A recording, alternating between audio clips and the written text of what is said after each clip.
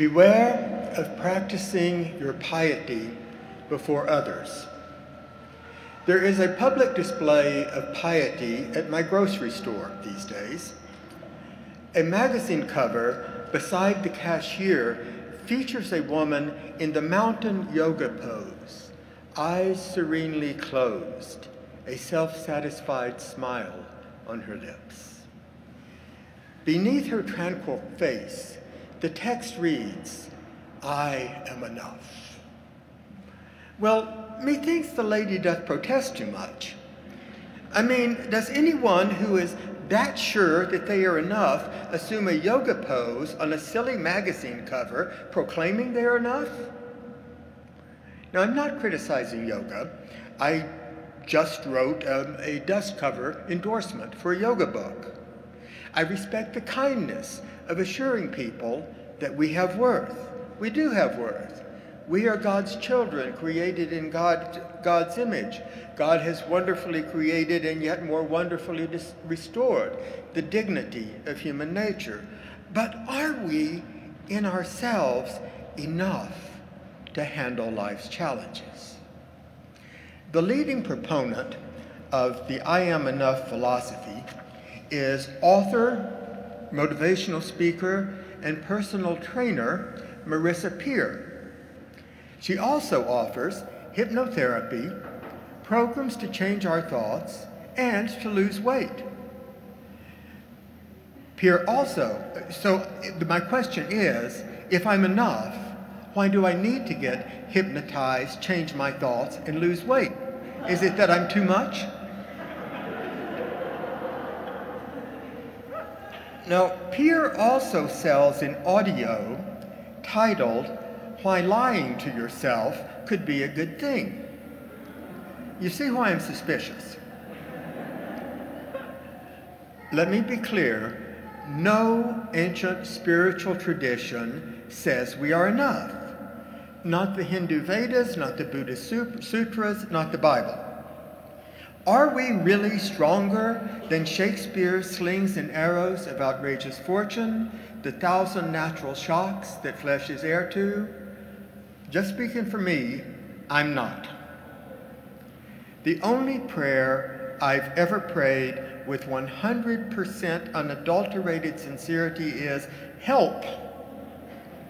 It's the prayer I pray when I know good and well I'm not enough. Now, we may occasionally work up an inflated illusion of self-sufficiency, but deep down inside, we know our frailty. We know we're not enough. And so, we spend our lives compensating for that inadequacy. Maybe we can make enough money to be okay. In the 1960s, oil tycoon J. Paul Getty was the richest man in the world. A journalist once asked him, "Mr. Getty, how much money do you need? How much will be enough?"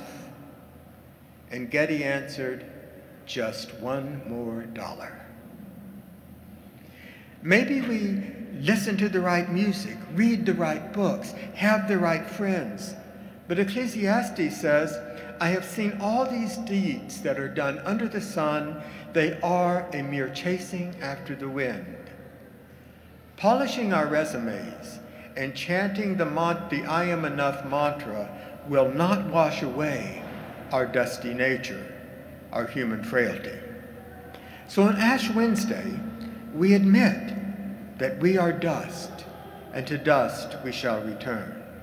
But these aren't words of despair. Quite the opposite. Holy Scripture is the roadmap for our journey from dust to glory. St. Augustine showed us how that works. He tried everything to compensate for his sense of not being enough. He won at sports. He used romantic conquest to prove he was desirable. He tried to get rich. He became a famous scholar, but it didn't work. Augustine summed up his achievements and said, "We pursued the empty glory of popularity, ambitious for the applause of the audience, to win a garland of mere grass. But the story has a happy ending, because Augustine discovered that his sense of inadequacy was nothing other than his longing for God. Augustine said, there is a God-shaped hole in every human heart that only God can fill. God is enough. Only God is enough. Dean Richard recently spoke of our absolute dependence on God. He was echoing the greatest 19th century theologian, Friedrich Schleiermacher, who said, faith means admitting our absolute dependence on God. As the old hymn confesses, I need thee every hour, O gracious Lord. I need thee. Oh, I need thee. Every hour I need thee. St. Paul didn't measure up either. The Corinthian church fired him. Besides his physical handicap, Paul's sermons were so boring that a young man in a balcony fell asleep and plummeted to his death. So if your neighbor starts nodding, just give them a little nudge. Paul didn't measure up, but he did a fine job of compensating. He did it until he could brag, if anyone has reason for confidence, I have more. Then he recited his resume. Paul had the degrees, the certificates, and the credentials. But then he said, now I count all these things as rubbish. That's the translator's polite word for what Paul actually said. 4 letters.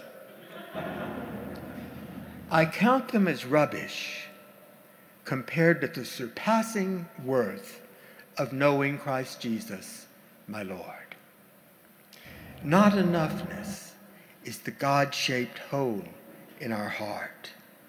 The journey begins in dust, nowhere else. When we give our flawed, failed, futile selves to God, that's when we become whole. Only God is enough. Only in God are we enough. And in God, we are abundantly more than enough. Austrian psychotherapist Eugene Gendlin called today's sovereign self-reliance process skipping. Buddhist psychologist John Welwood calls it spiritual bypassing. Both mean that to skip the trip is to miss the goal. We reach the east by sailing west. To see the light, we look into our deeper darkness. The path to God, our hope and our glory, begins when we admit that we are dust, and to dust we shall return.